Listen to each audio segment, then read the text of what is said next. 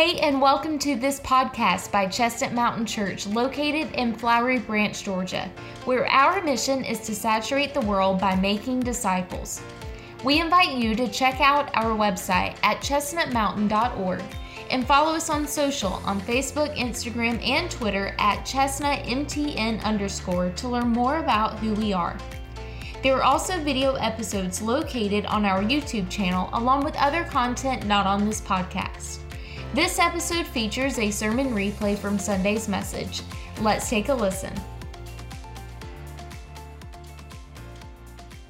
Hey, I'm excited about this morning. I'm excited to get to share with you where God is leading us as a church family. And I'll go ahead and tell you today is going to be an information overload. Today's going to be a lot of stuff, and as we share the three prongs of our responsibility of the vision that God has given us, understand you may not see the big picture, the whole picture yet. We'll be sharing those details as they come along, but today we're going to kind of give you the 30,000-foot view of what God is leading us to do. But here's what I want to assure you this morning, that what we're going to share with you is not something that's been Googled. It's not something that's trending in the church world. Matter of fact, you're going to hear some of this stuff and see that it's completely against what a lot of churches are doing. But here's the reality. Where we're going to go as a church family is exactly where God is leading us to go. Understand that in the scripture it says that if we acknowledge him in all of our ways, he will direct our path. And we as a church family, what we have done, or as a church staff, as myself, we have spent time on our face seeking and acknowledging what God has for us. And we believe that God has spoken and directed, and so therefore we're going to surrender to that and we're going to follow that. And so we've acknowledged him and we believe that he has directed the direction that we're supposed to be moving forward. So before we jump into kind of the vision itself, I want us to look in the scripture this morning to help us paint this picture. I want you to go to Exodus chapter 2. And you're thinking, man, you're going to preach? I only came today because it was Vision Sunday. We was hoping you wasn't going to preach. Well, it kind of sets the stage for where we're headed. So you'll understand exactly what we're doing in just a minute.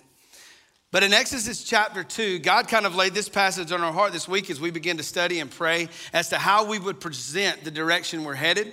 And when we landed on Exodus chapter 2, I thought, God, that is a very strange passage on a Vision Sunday. But I think you'll see why when we unpack this. Exodus chapter 2, and we're going to read verses 1 and 2 to begin with, and then we're going to go through verse 10, I believe, is where we're going to land today.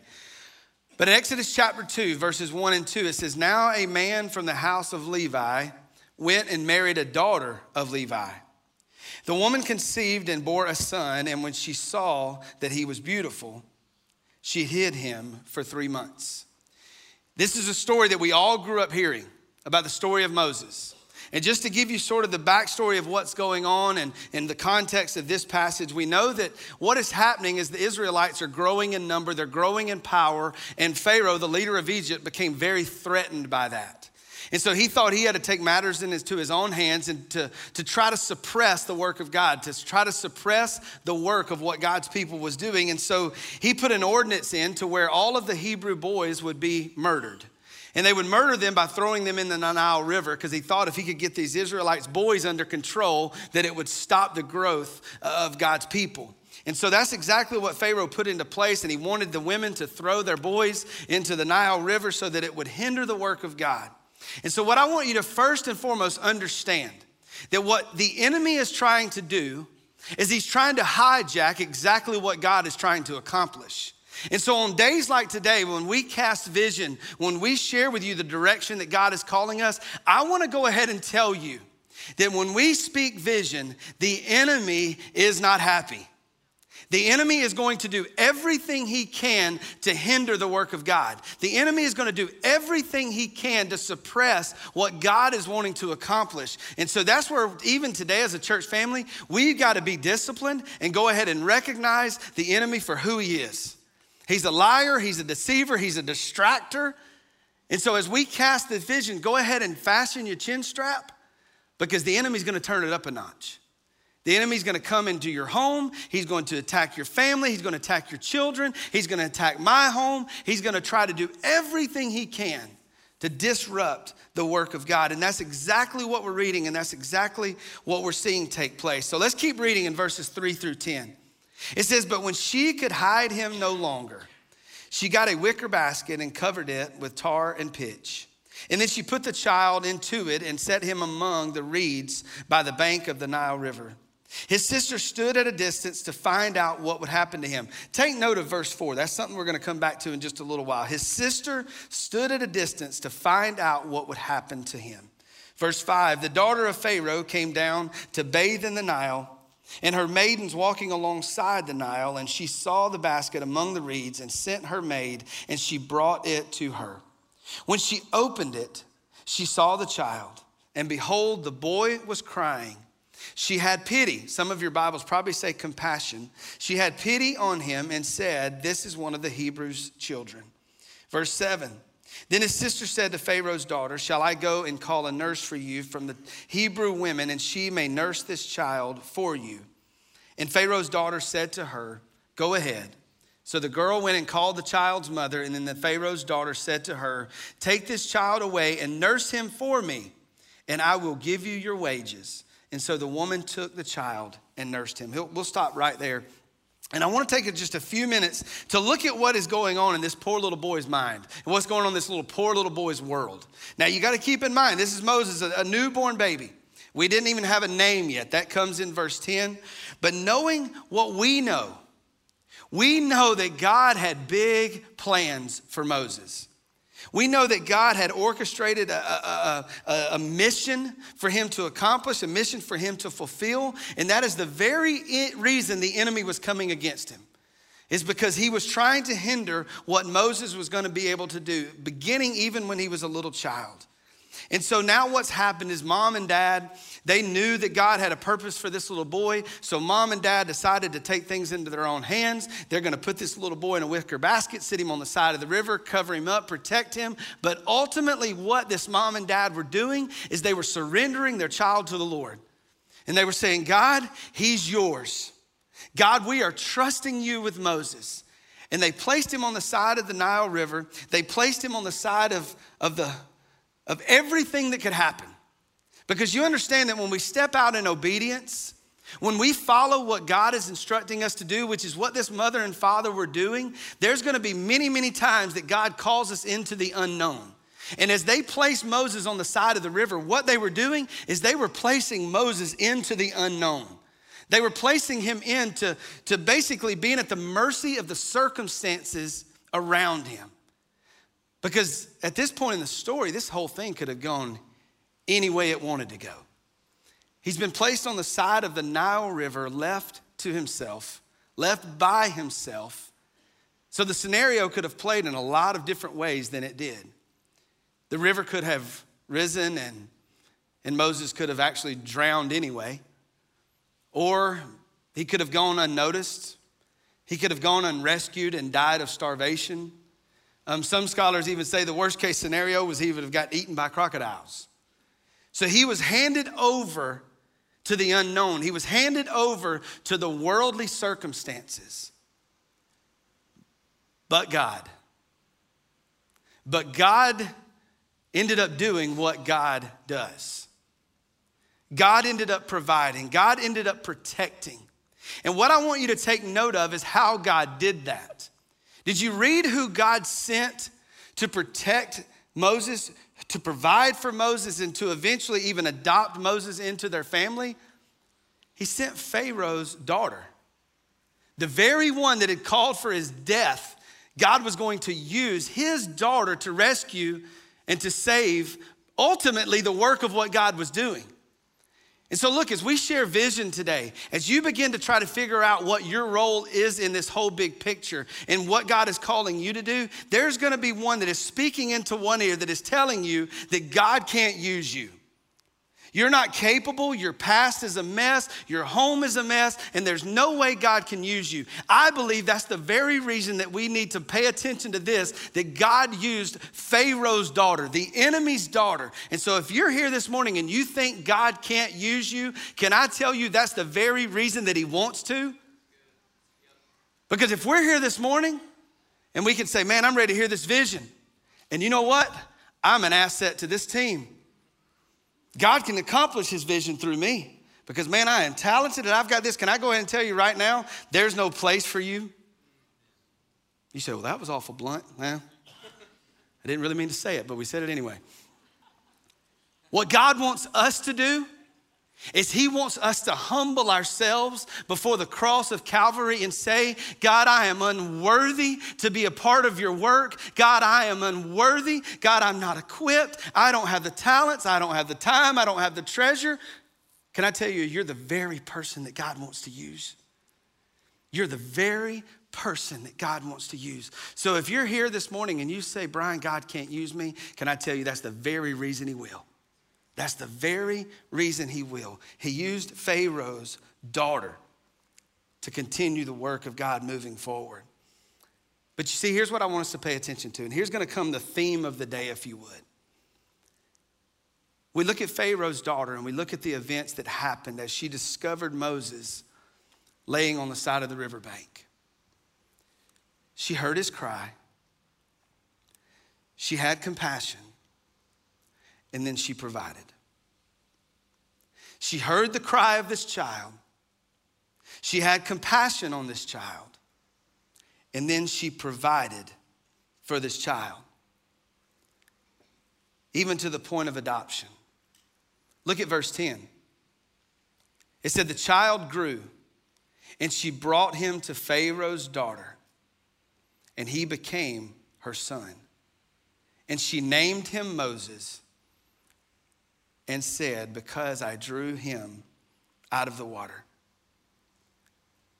You see, the definition of adoption is this: the act of entering into the benefit and the responsibility of another. Let me read it one more time. Adoption is the act of entering into the benefit and the responsibility of another. You see, that's exactly what Pharaoh's daughter did. She heard the cry, she had compassion, and she provided. She brought him in for him to have the benefit and for her to carry the responsibility of who this child was. You see, as a follower of Jesus Christ, nobody should better understand adoption than us as believers. Because when we surrendered our trust, when we surrendered our heart and our lives to the drawing of the Holy Spirit, and when we placed our faith in Jesus Christ, in that moment we entered into the benefit and the responsibility of another. You see, in that moment of surrender, when we asked Jesus Christ to be the Lord of our life, when we called on him to save us, in that moment we became God's responsibility. I don't know about you, but there is peace in that. There is excitement in that. There is boldness in that, because when I am God's responsibility, I can't mess it up. I can never fall out of grace. I can never fall out of forgiveness because I'm his responsibility. And man, there's hope in that. There's promise in that. So if you've entered into a relationship with the Almighty God, you understand adoption. You understand what it means to be adopted. You've entered into the benefit and the responsibility of another. Now, I know you may be sitting there and saying, well, Brian, what in the world does adoption have to do with the vision of Chestnut Mountain Church and where we're headed? We're challenging every one of you to adopt 5 kids by this time next year. I've got 5 that are available. You ain't got to fill out an application. No, I got 4 right now, 1 on the way, so I'm getting it all messed up. No application needed, no resume needed. They'll be at the door, bags packed. If you want them, they're yours, okay? But all joking aside, what God is calling us to do is to focus on this word, adoption. And you're going to understand it when we unpack it in just a moment. But going back to July, I was able to take some time back in July and get along with the Lord and pray for this day. To pray for vision, for direction. And church, I'll tell you how I know that God is in the middle of this. Because this past week I was working on, and it was late Thursday afternoon, and I was in the office and I was trying to finalize everything to get ready to know what to present, to what to show you, to what to share with you. And there was just all kind of distractions. If you know me, it doesn't take a whole lot to distract me. I was in my office and I said, I got to get out of here. I knew nobody was at my house, and so I took off to the house, and I was in our kitchen at the kitchen table, and I was continuing to type out what we were going to be sharing. In church, when I got to the very end and I took the mouse and I was able to click save, can I tell you that the Holy Spirit of God came all over me in that moment? I was so overwhelmed with emotion because it was almost as if God said, here it is. This is what we've been molding and shaping for the last 4 years. And can I tell you, there was also so much freedom in that, because God has laid on our hearts the purpose of this local body. And I am so excited to be a part of it. I'm so humbled to be a part of it. And yes, it's big. And yes, it's going to stretch you. And yes, it's going to make us all uncomfortable. But you know what? That's how I know God's right in the middle of it. God didn't call us to be comfortable. A rubber band only serves its purpose when it's stretched. And that's exactly where we're at this morning. But yeah, you know, the word that I came back with in July, I think I shared it with you. I was a little frustrated with God because I expected some big, great epiphany, some just big unveiling of this, you know, super spiritual topic.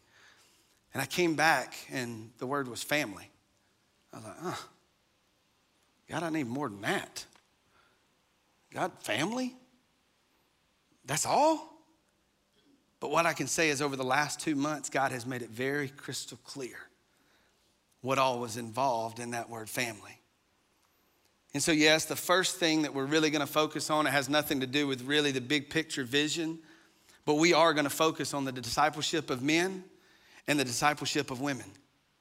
And the reason that we're going to do that, because if men and women are being discipled, then the home's healthy. And when the family's healthy, the church is healthy. And when the church is healthy, the kingdom's healthy. And so yes, we're going to focus on discipleship of men and women so that the family grows, so that the family is strengthened. So yes, that's part of it. But the bigger picture vision is something that God has really revealed to me is what we're going to be really doing is we're going to be praying that the kingdom family continues to grow. Now, I know you're going, oh no, here comes that numbers game and he just wants to see Chestnut Mountain full of people. You see, here's the reality. That's not what we're praying about. We're praying the kingdom of God grows. Yes, I believe the growth of Chestnut Mountain is going to be a byproduct of that. But the reality is what we want to see is the family of God grow. The kingdom grow. Other churches grow. You say, wait a minute, you want to see other churches grow? Absolutely, I want to see other churches grow. Because when other churches grow, the kingdom's growing. The family's growing. Our family's growing, because you do understand. It ain't just Chestnut Mountain people going to be in heaven. Maybe that's the news. Some of you are going, oh, what? No, there's going to be a whole lot of other people there. And they ain't going to ever heard of Chestnut Mountain Church. Believe me, I hear it all the time. Kingsland this past week. Where'd you say you're from? Chestnut Mountain Church in Flowery Branch, Georgia. My God, you got a sense of humor. So, but I corrected their grammar. Flowery Branch? I said, nope, it's Flowery. Flowery Branch. I'm from Merrillville, and now I'm pastoring a church in Flowery Branch. You just got to get all that, fix all that. So we got all that fixed.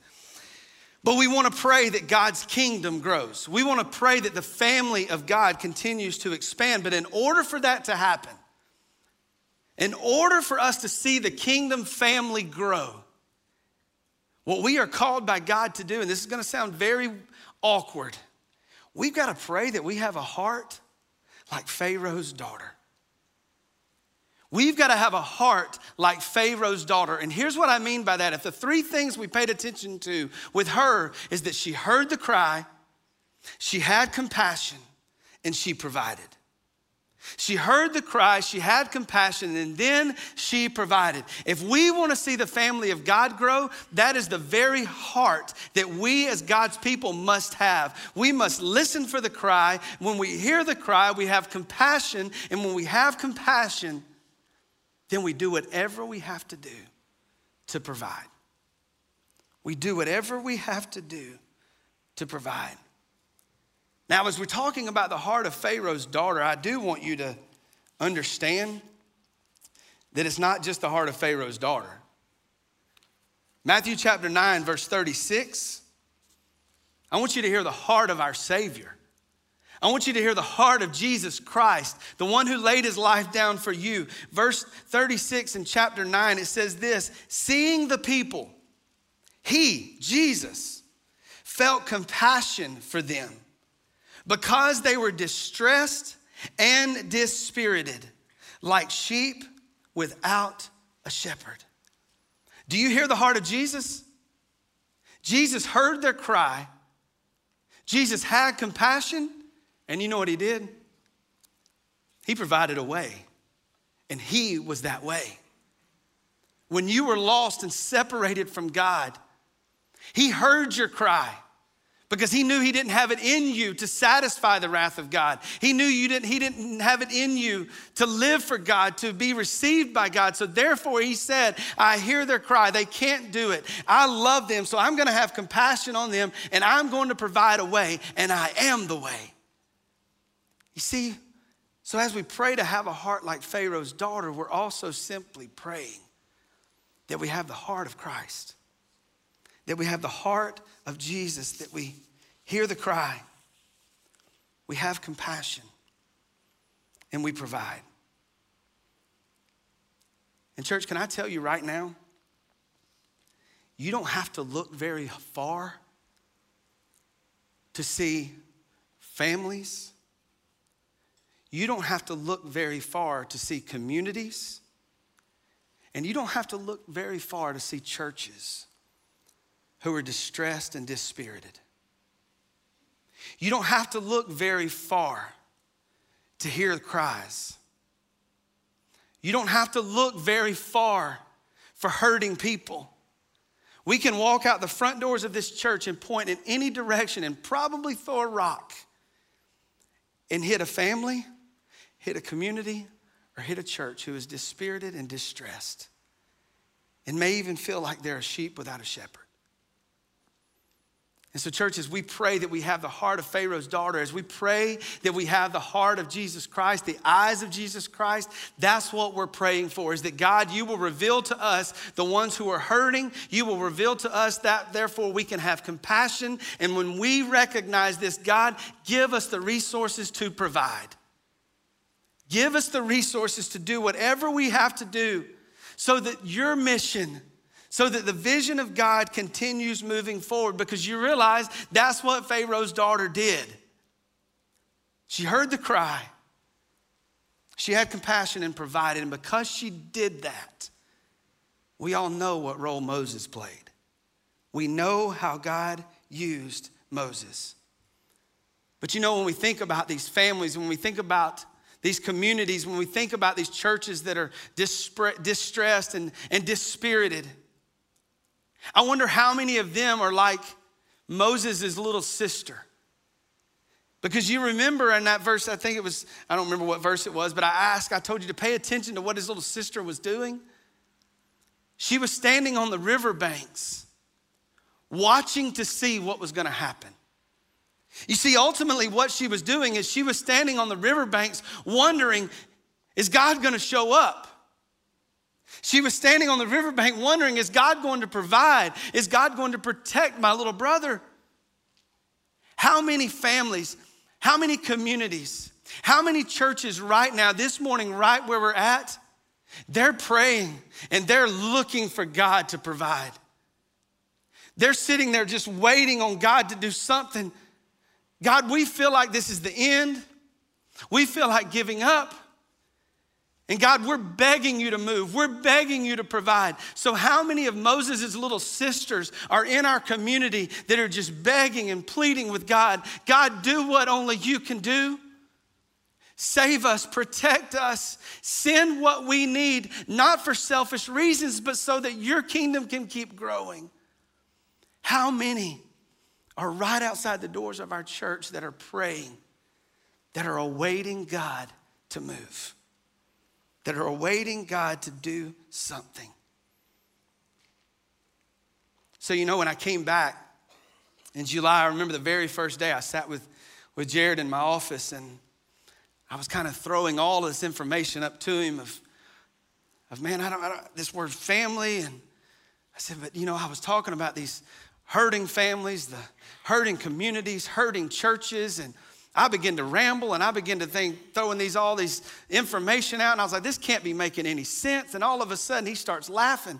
And I'm like, okay, I get it. It sounds dumb. It's just, I'm not making any sense. And he said, no, I want to share with you the word that God's laid on my heart. And the beauty of this is I've heard it said so many times that when we're drinking from the same well, the water all tastes the same. Now keep in mind, I had not talked to Jared in a couple of weeks, but both of us had talked to the Lord. And God had begun to direct him, had been directing me. And Jared said, I want to share with you one word that God laid on my heart. And number one, I was like, God, why couldn't you just give me one word? And I said, what is it? And he said, it's the word adoption. It's the word adoption. He said, everything you have just talked about is the picture of adoption. Is the picture of adoption. Because remember, the definition of adoption is to act of entering into the benefit and the responsibility of another. And so, church, what God is calling us to do and for the next season, and I don't even want to put a year on it. I don't even want to put a time frame on it, because I believe this is going to begin to shape and mold the identity of who God has called us to be for a very long time. And so what we're going to be doing is we're going to share in just a minute. I have one added bonus that I'm excited to share that really has nothing to do, but there's 3 responsibilities that God has given us. There's 3 responsibilities that God has placed on our hearts. And you say, well, Brian, responsibility is an awful strong word to use. Here's what I know. When God speaks and reveals and shows, it then becomes our responsibility to follow.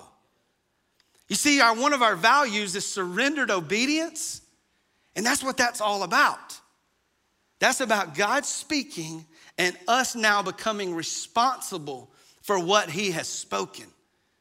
And so, church, that's what we're going to be sharing in just a minute, is the 3 areas of responsibility. But first, I don't want to throw this in there, kind of an added bonus. You ready for this? And this is a result of you being generous. Jared mentioned a moment ago the annual report of giving and finances, and we're getting ready to roll out the new budget for this upcoming year. You can grab those on the way out. They'll be out there for 2 weeks for you to look at those. But because of your generosity, because of you being open-handed with what God has given us and what God has given you, there's going to be some pictures scrolling on the screen, some videos, and you're going to think, well, I don't know these people. I want to introduce to you the newest members of our family here at Chestnut Mountain Church. You say, well, what do you mean? If you remember back several months ago, we kind of laid a need out there that there were 40 COVID orphans, and that's literally the title that they've been giving in India, that they've lost their parents to either COVID or their parents are missing. Their parents are dead. And here there's 40 kids have been thrown into a vacant house with nothing. And so over the last couple of months, there's been several of those that have been adopted by some of you even in this church. But here's what I'm so excited to tell you. Because of your generosity, Chestnut Mountain Church has now adopted the remaining 24 orphans. This is now our family. These are now our children. Remember, they have now entered into the benefits and the responsibility of us. You say, well, what does that responsibility look like? We're supporting, we're providing, and look, right now we're handcuffed because of the whole COVID situation. We can't get on an airplane and go. And yes, that's heartbreaking that part of our ministry has stopped. But I am thankful that the ministry that was been begun over there is continuing on without us being there. But now what we can do is we can support financially. And when we have adopted these 24 orphans, what I want you to understand is we're providing a place for them to stay. We're providing a house mom. We're providing a cooked meal every day. And you think, well, man, that cooked meal, obviously. What you got to understand, people, is to be in a third world country is not the United States of America. The number one goal for these Indian orphans, hear me, is to keep them alive. Our job, our responsibility is to keep them alive long enough to hear the gospel.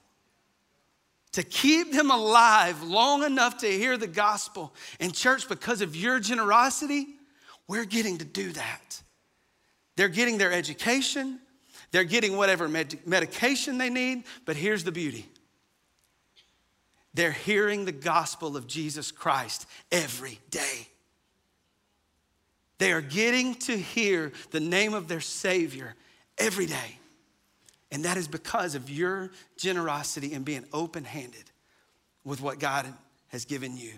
And so for that, I am so thankful that, yes, we've adopted them. Yes, they are now our responsibility.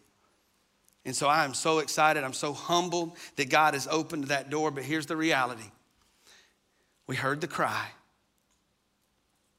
We have compassion. And we're doing whatever we can to provide. That is our role. That is our responsibility. And so now to shift gears back to what we are actively going to be doing as a church family. As I said a moment ago, there's 3 areas of responsibility. There's 3 areas of our responsibility that we're going to surrender to. Yes, it's going to be tough. Yes, it's big. I'm about to throw a whole lot of information at you, but we'll break it down as time goes along. But what I want to do is I want to kind of start big picture. We're going to kind of start as the church itself, as Chestnut Mountain Church. What is our role as a local body? And then by the time we end, we'll be focused on what your family is responsible for. You say, you tell me I'm responsible for something? If God's called you here, yep, you're responsible for it. You can get mad at him. He's called you here. He wants you to be a part of what he's doing. So as we move forward in this upcoming year, the first responsibility that we have that God has called us to is that we're going to be a church who adopts churches. We're going to be a church who adopts churches. And you say, well, what in the world does adopting a church mean? We're going to hear the cry. We're going to have compassion, and we're going to provide whatever we have to provide until they're healthy again to do what God has birthed them to do. And that's so that the family and the kingdom continues to grow. Remember, for us to adopt a church is the act of entering into the benefit and the responsibility of another. I know you hear us talk a lot about City Church. You hear us talk a lot about what we've been doing at City Church. You see, adoption is what we've been doing for over a year now anyway. And we didn't even realize that's what we were doing until God made it very crystal clear in this word. But you see, what we've been doing at City Church is the very thing that God has called us to do. They were distressed, they were dispirited. They were like sheep without a shepherd. And about a year ago, they called us and said, can you help? Can you help? And I don't know if you remember, but some 3 years ago, we did a night we called Open Hands. And God, for some reason, 3 years ago had placed City Church on our heart. And I didn't know why. The team didn't know why. But now you fast forward 2 years. And we see exactly why. Because over the last year, we've been able to be open-handed with our staff. We've been able to be open-handed with our team. Because Jared has been spending a lot of time implementing leadership. We've helped financially. He's provided stability. We've been able to provide structure. Even in the last couple of months, they now have 3 elders in leadership now. Since us coming alongside and adopting them, Jared, the City Church has hired an associate pastor who was a member here. We were open-handed with our people, because here's what I want you to understand. Every person in this room, you're the Lord's. You're not Chestnut Mountain churches, you're not city churches, but you're God's people. And wherever God sends you is where you better be obedient and go. Because I'd rather have you somewhere else in obedience than being here in disobedience. And so we've got to be obedient. We've got to be surrendered to that. And so you think, well, Brian, what does that mean? What are we going to be doing? Here's what I know God has placed on our hearts. That by the end of 2022, we're going to adopt 3 churches. We're going to adopt 3 churches by the end of 2022. We've already adopted City Church. They're part of the family. We are part of the family. We're in this thing together with one goal, and that is to see the kingdom grow. That is to see the family of God expand. We've already had another church contact us that they want us to come alongside and provide leadership. They want us to come alongside and provide encouragement. And what I believe with everything in me, that in 2022, God's going to send another. And so we're going to be a church that adopts churches. And I know you may be sitting here, we're going, well, Brian, what does that really got to do with me? I'm not on staff. I can't really provide leadership, so what do I do? And here's a stretch for me. Maybe God would have you and your family be a part of City Church and what he's doing. You say, wait a minute, you're the pastor here. You're not supposed to be inviting people to other churches. It's a kingdom thing. It's a kingdom thing. And so what I'm asking for you to do in surrendered obedience, you ask the Lord. And look, that's always going to be my answer. If you ever come to me and say, Brian, what can I do? What can I serve? What can I give? I don't know. Ask the Lord. He will direct your path. Don't ask Brian. I don't have a clue.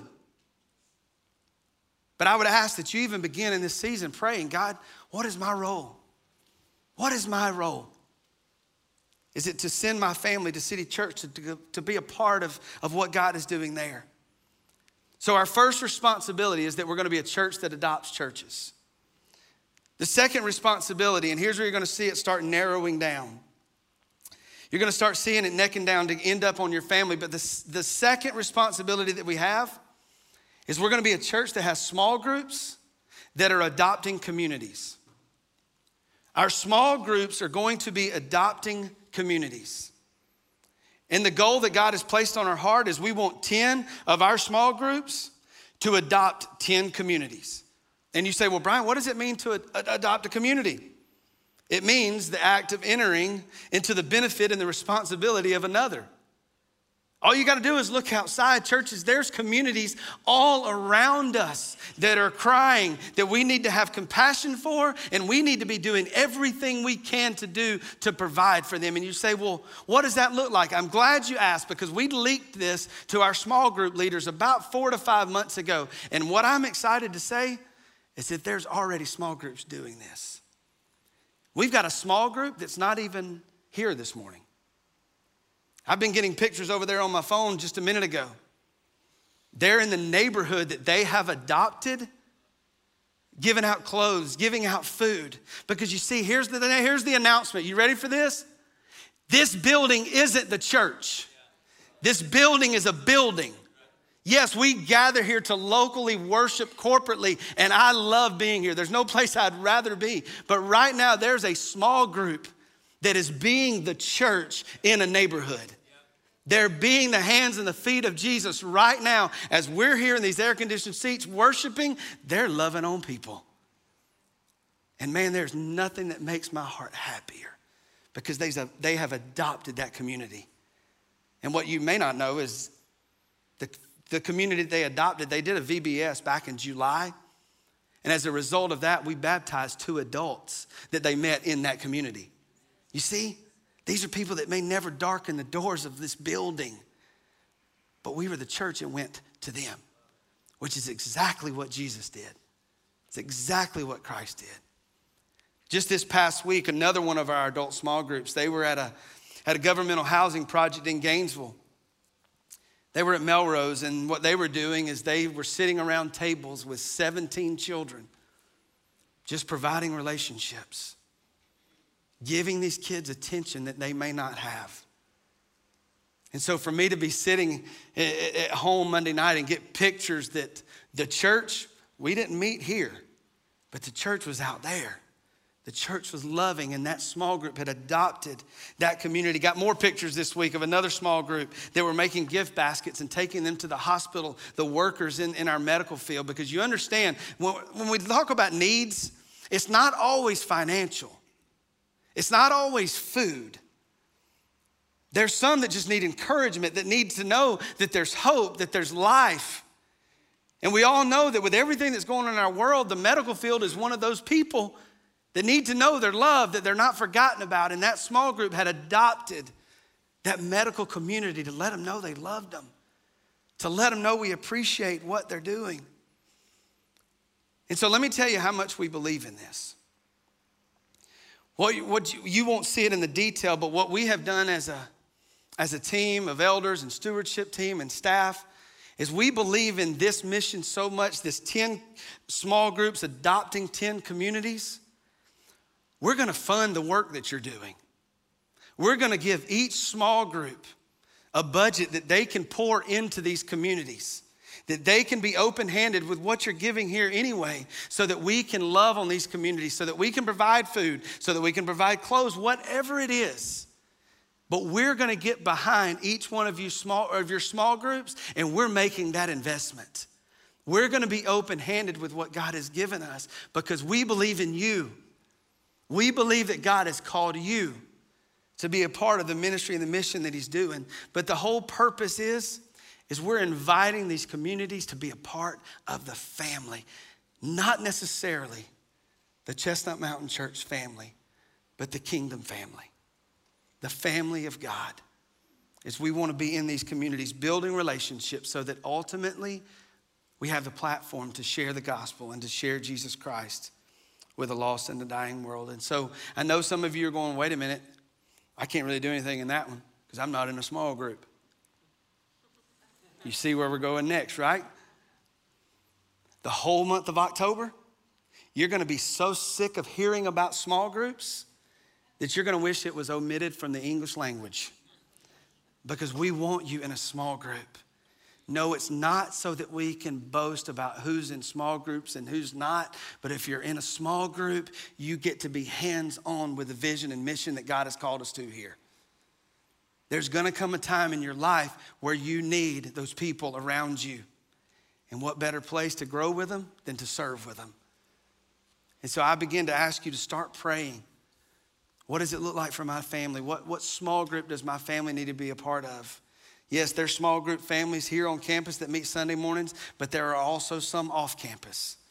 I'm part of an off-campus small group. We meet every other Sunday night.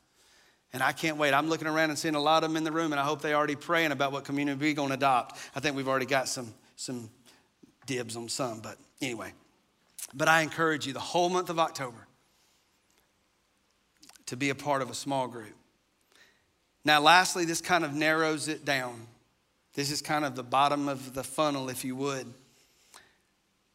because this is probably the most intimate one. This is probably the one that will stretch us the most. But something that God has placed on our hearts, that by the end of this year, we want to see 100 Chestnut Mountain Church families adopt 100 families outside the walls of this church. We want to see 100 families adopt 100 families that aren't a part of this local fellowship. What does it mean to adopt a family? It's the act of them entering into the benefit and the responsibility of another. You say, well, Brian, what does that look like? How do we find that out? I'm glad you asked because we're going to be rolling out all those details. We're looking at kicking this thing off right around Thanksgiving. So hopefully one of the first things that we'll ask you to do, encourage you to do, is once you adopt a family, once you connect with a family, look, the common denominator that everybody can smile about is food, right? What's in November? Thanksgiving. y'all do realize that there are families all around this community that never get a Thanksgiving dinner. But what does it look like if you adopt that family and you provide the resources for them to have a Thanksgiving dinner as a family? So then we go from that, we go to Christmas. But here's what I want you to understand, and here's where we have to be careful. I don't want this 100 families adopting 100 families, the communities, or small groups adopting communities, and churches adopting churches, for it to be a check it off the box, for it to be a one-time thing. This is a relational thing. So once Christmas is over, it doesn't mean it stops. It means that it's just begun. Because a lot of times, if we're real honest, we all get kind of a giving heart around Christmas. We all get kind of a compassionate heart around Christmas because we look in our community and there's kids that don't have what our kids have. And so it's very easy to give. It's very easy to be open-handed. But what I want us to be careful of is that we don't just check a box and to give Christmas away, truthfully, just so we can feel better about ourselves. Because at the end of the day, a lot of times I think that's the motivation in it. Is we can lay our head on our pillow at night and say, you know what, I did my good deed. But what does it look like if you establish a relationship with a family who is distressed and dispirited as a sheep without a shepherd? Where they know they've got somebody they can call. They know they've got somebody they can depend on.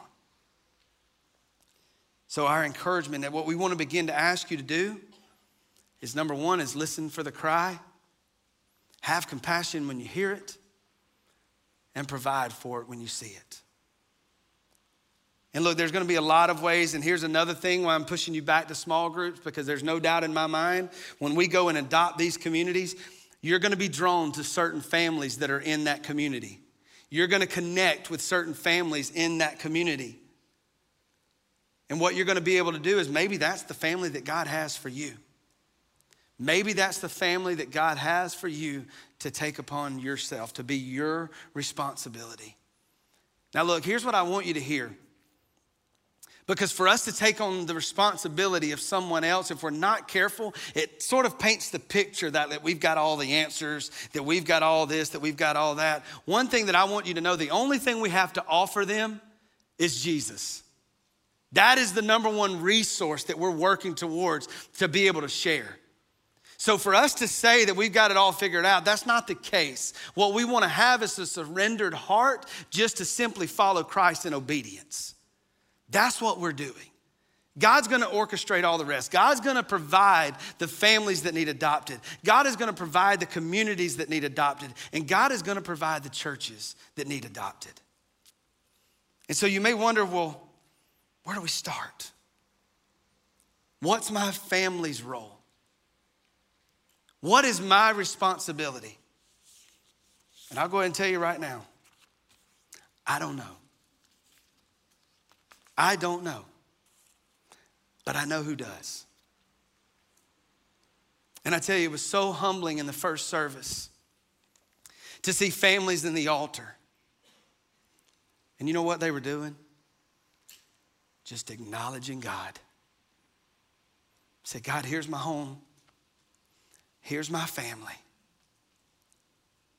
Use us. Use my family.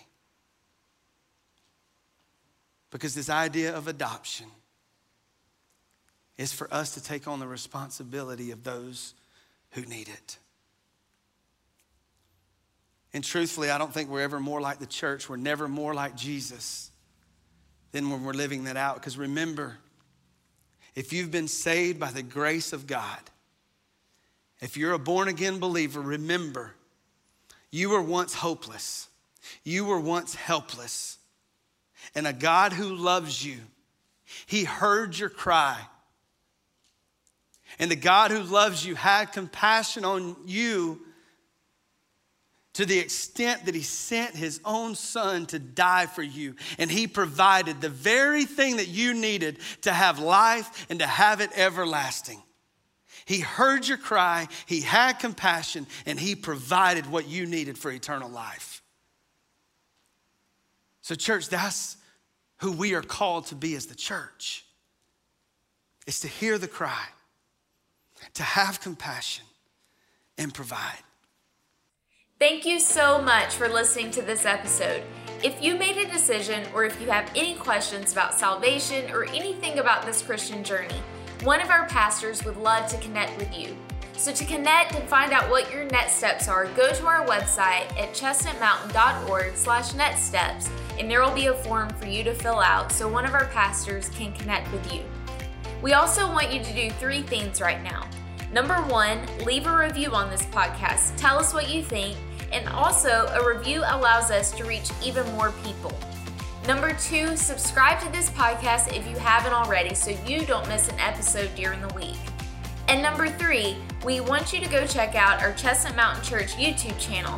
So maybe there's some visuals in this episode that you couldn't see but wanted to see, and that's why we have video versions of these episodes along with other content not featured on this podcast right now on our YouTube channel.